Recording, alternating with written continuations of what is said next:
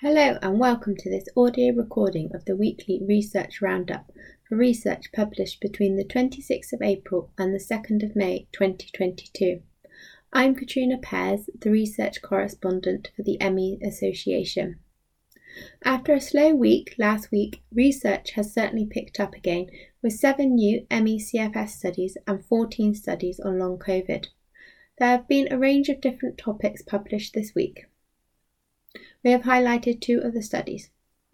Paper 1 looks at neurocognitive impairment in ME/CFS, finding altered and reduced cortical volume and cortical thickness changes compared to healthy controls.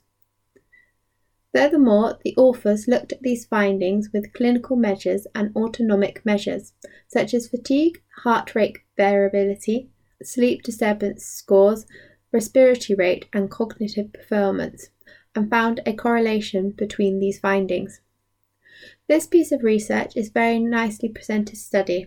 However, this study is hugely limited by the small sample size, with only 18 ME/CFS patients, affecting its strength, as well as the need for a longitudinal study to show the progression in cortical volume and thickness changes. Furthermore, there is no explanation of what these findings mean to people with ME/CFS. Hopefully, we'll see these findings coming together in a much larger study, as we have seen several studies of late from this author which uses neuroimaging and shows the differences in the brains of people with ME/CFS.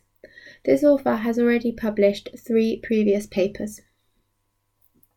Papers 2 and 6 are both preprints and are fairly large studies which cover the topic of Epstein-Barr virus, EBV, which we have seen come up a lot in ME/CFS research, but there are a number of studies suggesting that this virus plays an important part in the development of chronic illness. Both of these studies aid very similar results, finding potential biomarker signatures to identify patients with ME/CFS. In summary, Paper 2 had a sample size of 92 ME/CFS patients and 50 controls, whereas patient 6 had 351 ME/CFS patients and 77 healthy controls.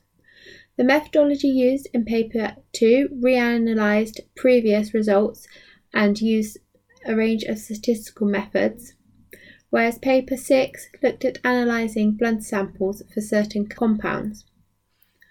The specific findings in Paper 2 were significant results were only found when samples were restricted to patients who could identify a disease onset, which allowed 2 important antigens to be identified.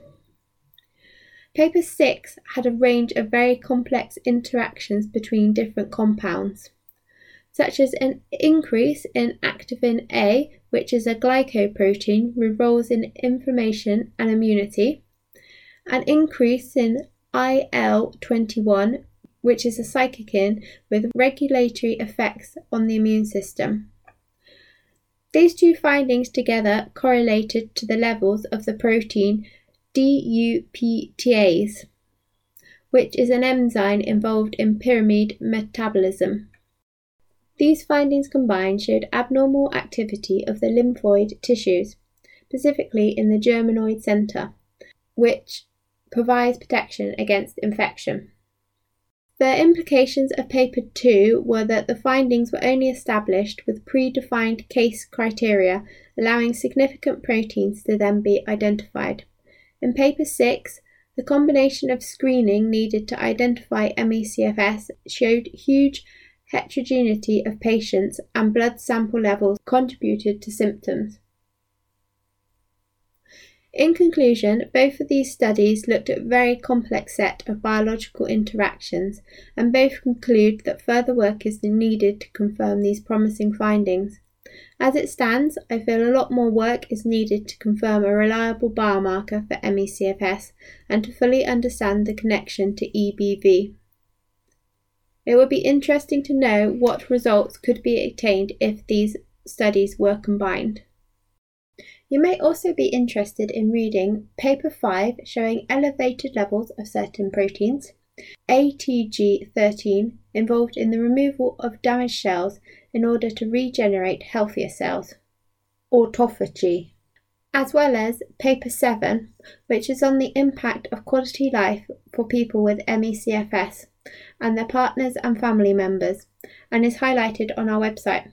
The authors also provide a nice list of the strengths and limitations of their study. One of the researchers for this study was Dr. Nina Merhead, who is a doctor with ME/CFS and is working towards educating other doctors about ME/CFS. Thank you for listening to this audio recording of the weekly Research Roundup. I will be back next week with the next instalment.